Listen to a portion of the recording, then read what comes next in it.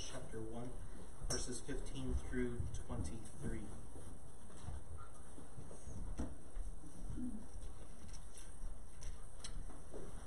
Most of us feel like we dominate or achieve in one area of our life, better than most people we know. Maybe you think that you dominate in card games, or maybe you just think, there's this one card game where, like, if you get to play that card game with your family, your friends, you'll win. And you take great pride in that. When me and Bethany play Uno together, she wins, and she wins, and she wins. I think one time we played 15 games, 18 games? And how many of them did you win in a row? Right. I said, we're done!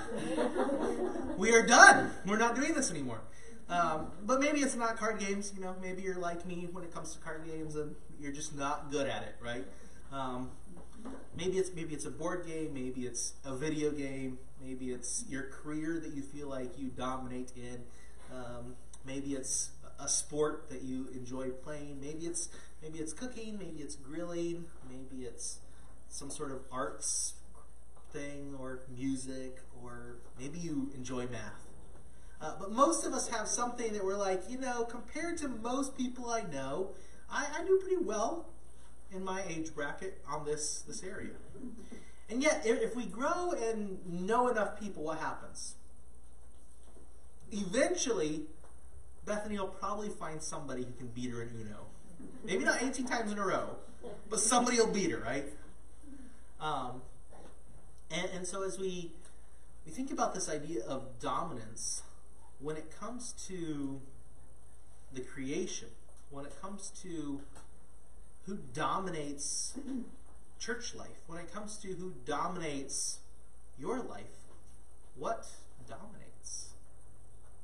What is it that is preeminence? What is it that is succeeding, that is flourishing within those spheres of your life? When it comes to creation, the church, your own personal walk.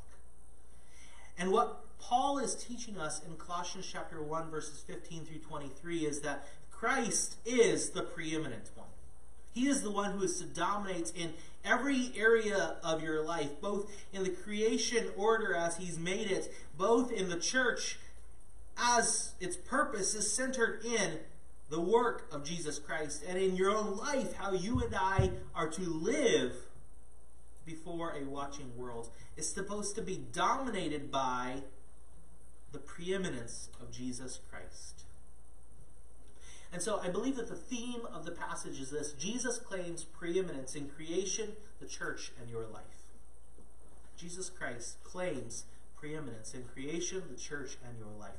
It's all-encompassing. There is no area of life that he says this area is out of the preeminence of Jesus Christ. If you would, take your Bibles with me and let's read the passage. We're going to be reading Colossians 1, 15 through 23. Verse 15. He is the image of the invisible God, the firstborn over all creation. For by him all things were created that are in heaven and that are on earth, visible and invisible. Whether thrones or dominions or principalities or powers, all things were created through him and for him. He is before all things, and in him all things consist. And he is the head of the body, the church, who is the beginning, the firstborn from the dead, that in all things he may have the preeminence. For it pleased the Father that in him all the fullness should dwell, and by him to reconcile all things to himself, by him, whether things on earth or things in heaven, having made peace through the blood of his cross. And you, who once were alienated and enemies in your mind by wicked works, yet now he is reconciled in the body of his flesh through death, to present you holy, blameless, and above reproach in his sight, if indeed you continue in the faith, grounded and steadfast, and are not moved away from the hope of the gospel which you heard, which was preached to every creature under heaven, and of which I, Paul, became a minister. Father, we do thank you for your word. We thank you for the fact that you have given us your Son. And the fact that your Son is preeminent in all that we see and in all that we do.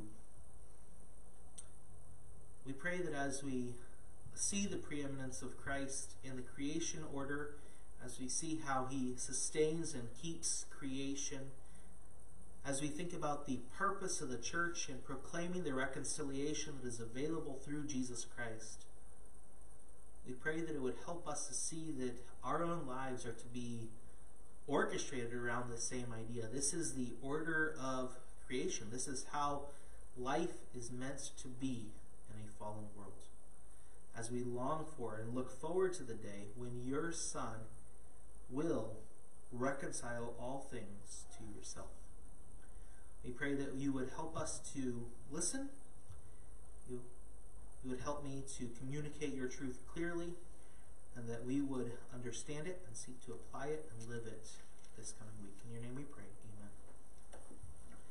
Jesus Christ is preeminent in creation. And I think there's really two different parts to this. He begins, and as he begins, he says he's preeminent in creating.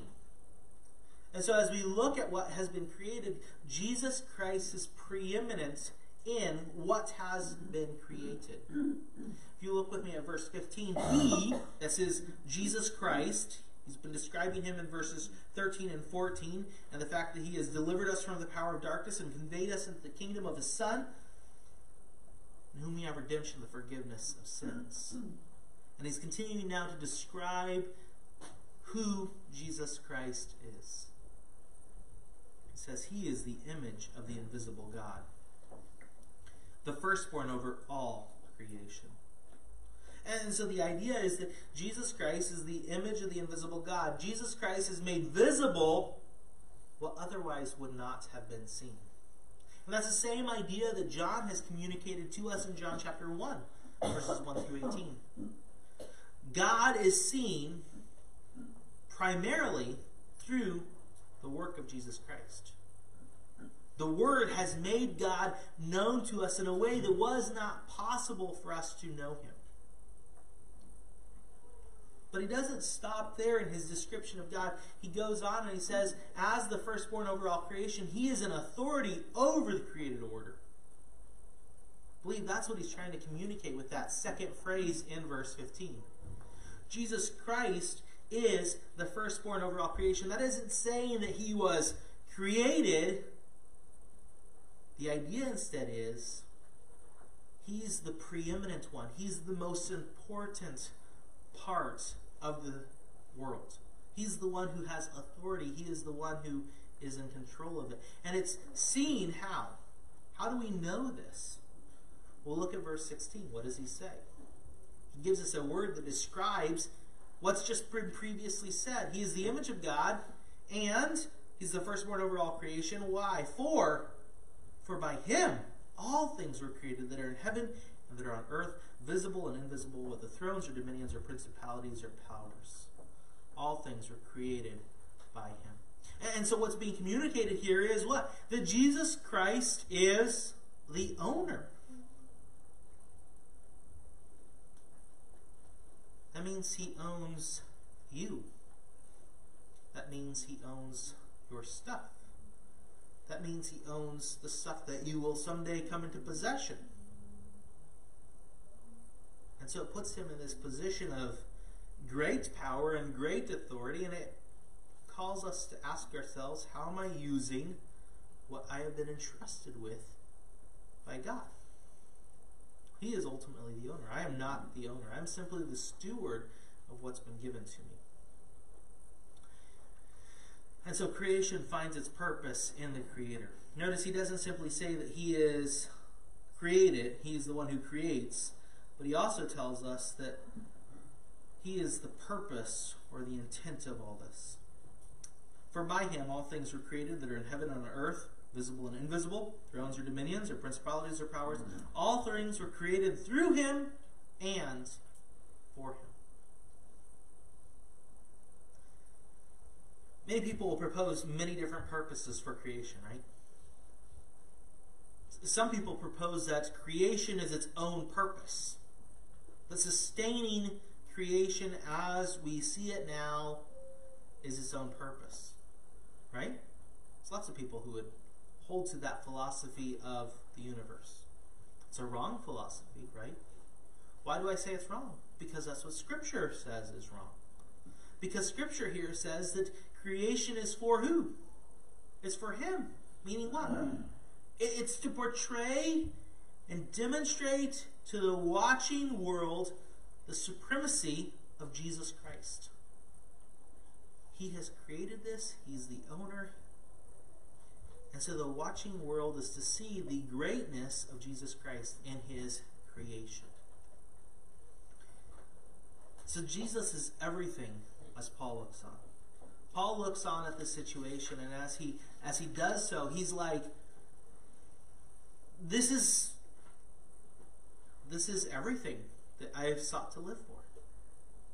And he's seeking to encourage the Colossians to adopt a similar philosophy about life.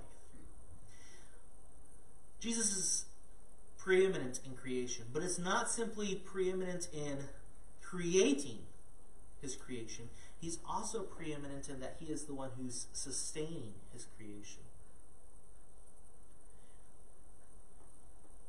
Look at verse 17. And He is before all things, and in Him all things consist. He is the sovereign one who keeps everything going according to His plan. So Jesus then further demonstrates His preeminence through sustaining creation. He preserves the universe as His own. He preserves the universe for His glory.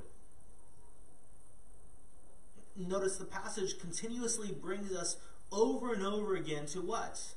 This idea that Jesus Christ is all-encompassing. Why? Because He's trying to communicate that the all-encompassing nature of Jesus Christ in the creation order is a model for how you view Christ in your life. And so because Jesus Christ is all-encompassing, He is what? Created and keeps the creation going. Then that has implications for how you and I live our lives this coming week. Everything in the created order then points to the splendor of Jesus Christ. And so as we think about this, how would you describe Jesus in relation to the creation? If somebody were to ask you, who is Jesus in relationship to the creation? I hope you'd be able to say, Jesus Christ is the one through whom the universe was created. He's the one who has authority over the creation, and He is the one who sustains the creation according to the Father's plan. And then we must be finding ways to proclaim these beliefs. And so how are you finding ways to proclaim these truths? Creation's purpose is to be a model that people can look at and they can learn aspects of truth. They're not going to get saved by looking at it, but they should be able to look at the order of creation, and it should challenge them in how they live. Cause them to think, am I living in such a way that I'm modeling this pattern of creation where my life is consumed by the preeminence of Jesus Christ? The passage continues though. Jesus Christ is supreme in His creation, in the creating process, and in the sustaining process. But Paul moves on in verse 18 and he says not only is that true, but Jesus is preeminent in the church. Verse 18, and He is the head of the body, the church, who is the beginning, the firstborn from the dead. In all things He may have the preeminence. For it pleased the Father that in Him all the fullness should dwell, and by Him to reconcile all things to Himself, by Him, whether things on earth or things in heaven, having made peace through the blood of His cross. The idea is the church is now joining in the same pattern of making who preeminent, of making who the focal point what we do? Why do we gather? If it's not to celebrate the fact that Jesus Christ has saved us from a crisis eternity in hell, why would we gather? We gather to worship Him, to be reminded of His great sacrifice on our behalf. And that is the idea that I believe He's seeking to communicate. The centrality of Christ is evident in the church. It's the focal point. It's what we're all seeking to acknowledge and encourage each other with. That Jesus Christ is preeminent. He's the center of our attention. He's the center of our worship. And Paul says this is evident in the fact that He is the beginning, the firstborn from the dead. He was the first to conquer the grave. It's interesting. He begins and he says Jesus Christ is the one who is preeminent in creation. He made the universe for His glory. What happened to the universe that was made for God's glory? It fell. The creation that God made in Genesis chapter 1 and 2, where He proclaimed it was all very good, fell in chapter 3. Adam and Eve chose to sin, and the curse came upon the ground, it came upon the vegetation, it came upon the animals, it came upon humankind. Everything fell with that response that Adam and Eve had in the garden. And I think He's seeking to demonstrate that what's going on with the church. The church is recreating, it's part of this recreating or reconciling work of Jesus Christ. He's making new what has been broken.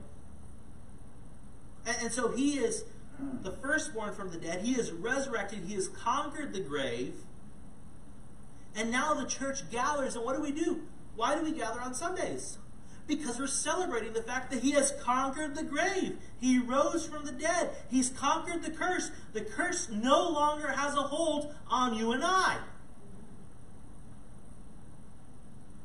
He's seeking to make all things new. He is preeminent in what we do and why we do it. And so He says He has conquered the grave, and He is the one who can reconcile or recreate the fallen world. He's the firstborn from the dead, that in all things He may have the preeminence. Why do we gather? Why do we do what we do? It's so that Christ's greatness may be seen as the world is reconciled to God the Father. Why? Because there's no other means by which you, your neighbors, your family, your children, your co-workers, people from other countries can be reconciled to God. It's only through the finished work of Jesus Christ. And so it's not shocking at all that what does He do in verses 19 and 20? He continues to develop the mission statement and what the church is seeking to accomplish. We're seeking to point people to the fact that they've been reconciled, that they've been made a new creation. And the fact that they're a new creation then requires what? That they're growing so that they can be presented as holy, blameless, and above reproach, right? For it pleased the Father that in Him all the fullness should dwell, and by Him to reconcile all things to Himself. By Him, whether things on earth or things in heaven, having made peace through the blood of His cross. The local gathering of believers then would be meaningless without the resurrected Christ. There'd be absolutely no purpose for a gathering. If Christ had not shed His blood, paying the penalty for your sins, and allowing you to come to Him in faith and receive His righteousness, you might as well go play golf or Nintendo, or I don't care what you do. Like, pursue another one of the great things that you achieve in life, like playing Uno, but not with me, because I don't succeed in that. Right? Christ bears the image of the Father, and God makes reconciliation possible through Jesus, specifically through the blood of Jesus Christ. That's why Jesus died. He died so that we could be reconciled. And that is what the church is proclaiming. That's how Christ's preeminence is seen in the church. The mission of the church could not be accomplished apart from the shed blood of Jesus Christ. And so he is preeminent in the church. His blood is our only hope. It's interesting, this idea of hope, this is the second time this has come up in the epistle so far. If you look with me at Colossians chapter 1, verse 5, he says, because of the hope which is laid up for you in heaven, of which you heard before the word of truth of the gospel. And in verse, I think I'm actually, am I skipping ahead? I might be skipping ahead. I think I'm skipping ahead. We'll get back to that. So, Christ is preeminent in creation. He's preeminent in the creating process. He's preeminent in the sustaining process. He's preeminent in the church's purpose and mission. So I believe what Paul is now moving on to in verse 21. Notice he's talked about creation, which is a really, really big concept, right? If you were here this morning, we talked a little bit about light years and just how vast the cosmos is, right? It is a huge concept. And then he moves into a far more narrower idea. I think most of us would have to pretty quickly admit, the church is a lot smaller than the cosmos, right? And then in verse 21, he gets down very personal, right? And all of a sudden, he's not talking about the cosmos and how Christ is preeminent in the cosmos. And he's not talking specifically about how Christ is preeminent in the church's life. Verse 21 says, and in you. The fact that Christ is preeminent in the creation order, the fact that Christ is preeminent in the mission and the purpose of the church, has implications and demands upon how you and I live our lives. I think that's what Paul is seeking to communicate, is the preeminence of Christ in creation and in the church now makes demands upon how you and I live our lives this coming week. And so what does Paul tell you and I about how we are supposed to live our lives this coming week? Right? Because it's cool to know that Christ is preeminent in creation. It's cool to know that Christ is preeminent in the purpose of our church, right? But all that's a little fuzzy at times, right? We're not always immediately doing something that we are like, I'm doing this for the church. Not immediately. Like, there's connections between everything that we do, okay? But he gets now, and he says, and in you. Christ should be preeminent in your life and what you're seeking to accomplish. So in verse 21 through verse 23, and in you, who once were alienated, and enemies in your mind by wicked works, yet now he is reconciled in the body of his flesh through death to present you holy, blameless, and above reproach in his sight. If indeed you continue in the faith, grounded and steadfast, and are not moved away from the hope of the gospel which you heard, which was preached to every creature under heaven, and of which I, Paul, became a minister.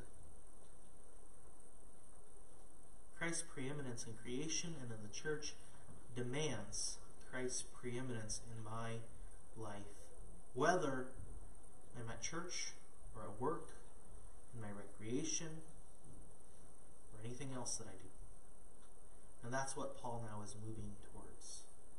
He's taking these very big concepts that kind of boggle our minds. I mean, even the size of the universal church and all that encompasses what the universal church is, like, and all the doctrine and all the teaching. Like, that's a really, really big concept. But now he just comes down and he says, in your life, the goal is that you would be able to be presented to God the Father as holy, blameless, and above reproach. So, he says, we were aliens and enemies to God. You and I were God's enemies. We, prior to coming to Christ and salvation, were going in the opposite direction. Maybe unknowingly, maybe unintentionally, maybe without foresight, but the truth is that each one of us at some point in our lives were the enemies of God. And it's only by the reconciling work of Jesus Christ made possible through the cross and his shed blood that you are no longer an enemy. Why? Because you realize that you were an enemy of God. You realize that you were a sinner, that you were separated from God, they were alienated. And you chose to confess your sins and place your faith in his finished work, receiving his righteousness without any good works that you could possibly do. He declares you righteous. He declares you his child. And so Paul says to the Colossian believers, he says, this is who you were. But now you've been made a new creation, and a new creation demands what? New works. A new life. You can't keep living the way you were. That's foreign to the concept of a new creation, something that's been completely transformed. You are new and you have a new purpose. And so through the reconciling ministry of Jesus, we are now restored to our initial purpose, that of being for him, just like verse 16 says, all things were created through him and for him, for his purposes, to bring glory to him, to enjoy him. Now you can once again seek that purpose. Apart from the shed blood of Christ, there is no way you would find yourself glorifying and enjoying Christ. And so you have this new purpose. And Jesus now has a new goal. You've been recreated, but now the goal is to complete that work in you, with you. Right? Philippians tells us that there's this working together of us with God, pursuing after, seeking after, becoming like him. And so the new goal is to present us holy, blameless, and above reproach.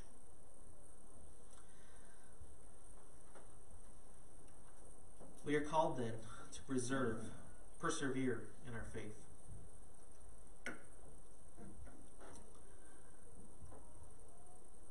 Faith in our trials is convincing. I think that's really what he's trying to get at. When you and I go through difficulties, when you and I encounter illness, when we encounter loss, when we encounter pain, when we do not have things going the way we want them to, how do we respond to those difficult times of our life? Do we respond by throwing our hands up in the air and giving up? Last night I was working on finishing up stuff for today, and Bethany was watching the Great British Baking Show. And I don't know if you've watched it, but this was an earlier season, right? An earlier season, and they were making this ice cream cake.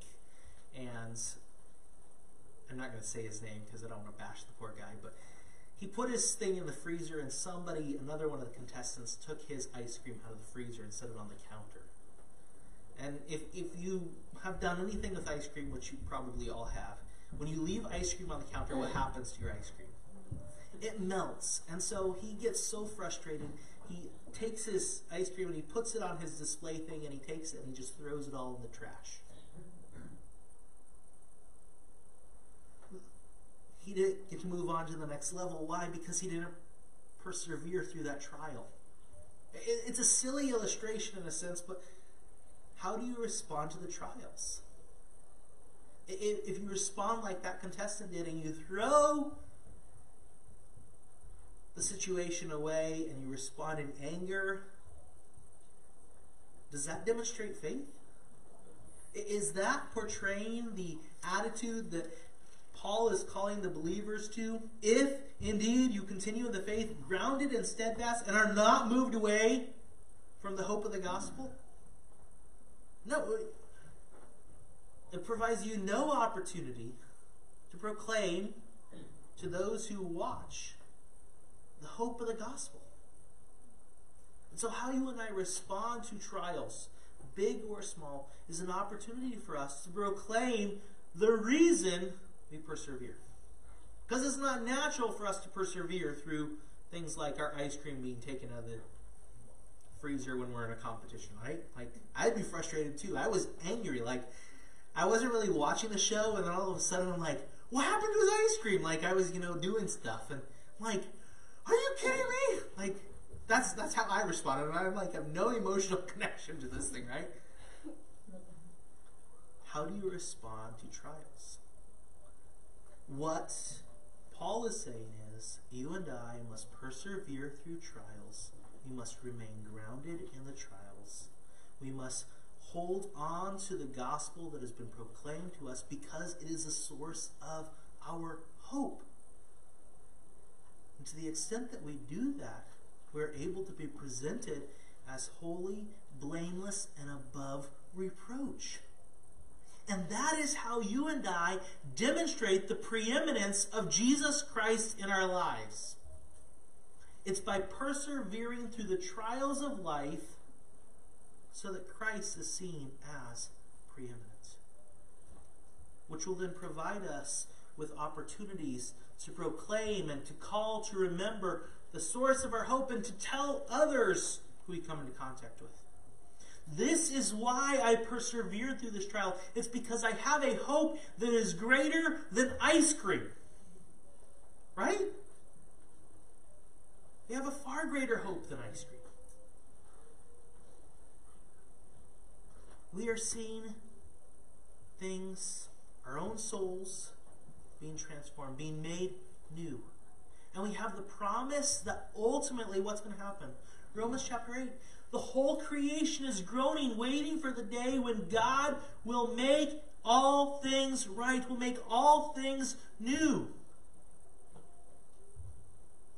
One day the trials and the pain and the heartaches and the difficulties that you and I face will all be like nothing. Why? Because the preeminence of Jesus Christ will be seen clearly, because He will be the source of light. And so He's saying, hold on to your faith. Remain grounded in your faith. Remain steadfast in your faith. Do not be moved away from the hope of the gospel. And He's writing to people that He says, you've been doing this. This is a cause for my joy. That's what He says in verse 5, right? We give thanks to the God and Father of our Lord Jesus Christ, praying always for you, since we heard of your faith in Christ Jesus and of your love for all the saints. Because, why? Why are they persevering in their faith? Why are they loving the saints? Because of the hope of the gospel. And yet He's telling them, don't stop. You've never done it enough. You've never reached. You always must be striving. Why? So that the preeminence of Christ is seen as you are proclaimed before the Father one day, holy, blameless, and above reproach. And so as we think about application, creation demands we proclaim the preeminence of Jesus Christ. The beauty of creation demands that we proclaim. The order of creation demands that we proclaim the preeminence of Jesus Christ. And so find ways to use the creation that is a general revelation of God's character to proclaim the preeminence of Jesus Christ. The church demands that we declare the wonder of reconciliation. This is what we have been given. This is what we are ambassadors of. We are ambassadors of the fact that you can be reconciled to God through Jesus Christ.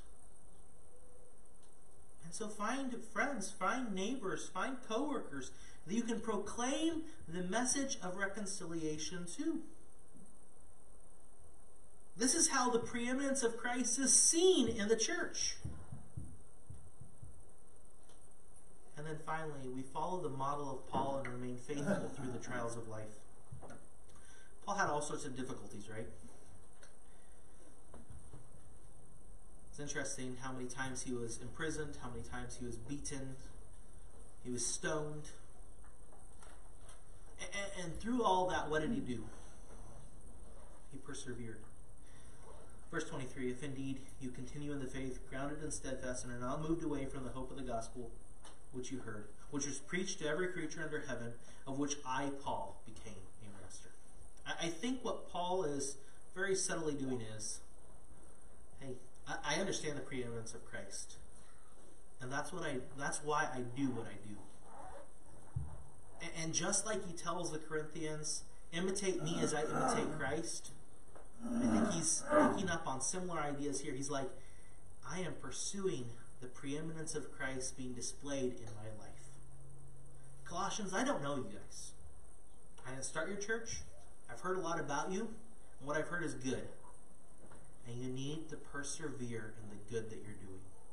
Remain steadfast, remain faithful, continue proclaiming and holding to the hope of the gospel. Why? Because the preeminence of Jesus Christ will be seen in your lives through that, as you are declared before the Father, holy, blameless, and above reproach. Father, we do thank you for your goodness to us. We thank you for the fact that you are the preeminent one, that you are preeminent in the creation, that you are preeminent in the mission of the church, and that you seek to be preeminent in our lives. We pray that we would have soft hearts to your Spirit's leading, that we would be willing to examine our lives, and as we do so, that we would see areas in our lives where we are failing to hold fast to the faith, where we are being swayed in one way or the other, where we have forgotten the hope of the gospel that has saved us. And as we see those failings in our life, we pray that you would help us to confess them and then seek to depend upon you and the promises you give us in your gospel. And that as we remind ourselves of those, that our hope would be refreshed, would be strengthened, so that one day you would be seen preeminent in our life as we are declared holy, blameless, and above reproach. In your name we pray.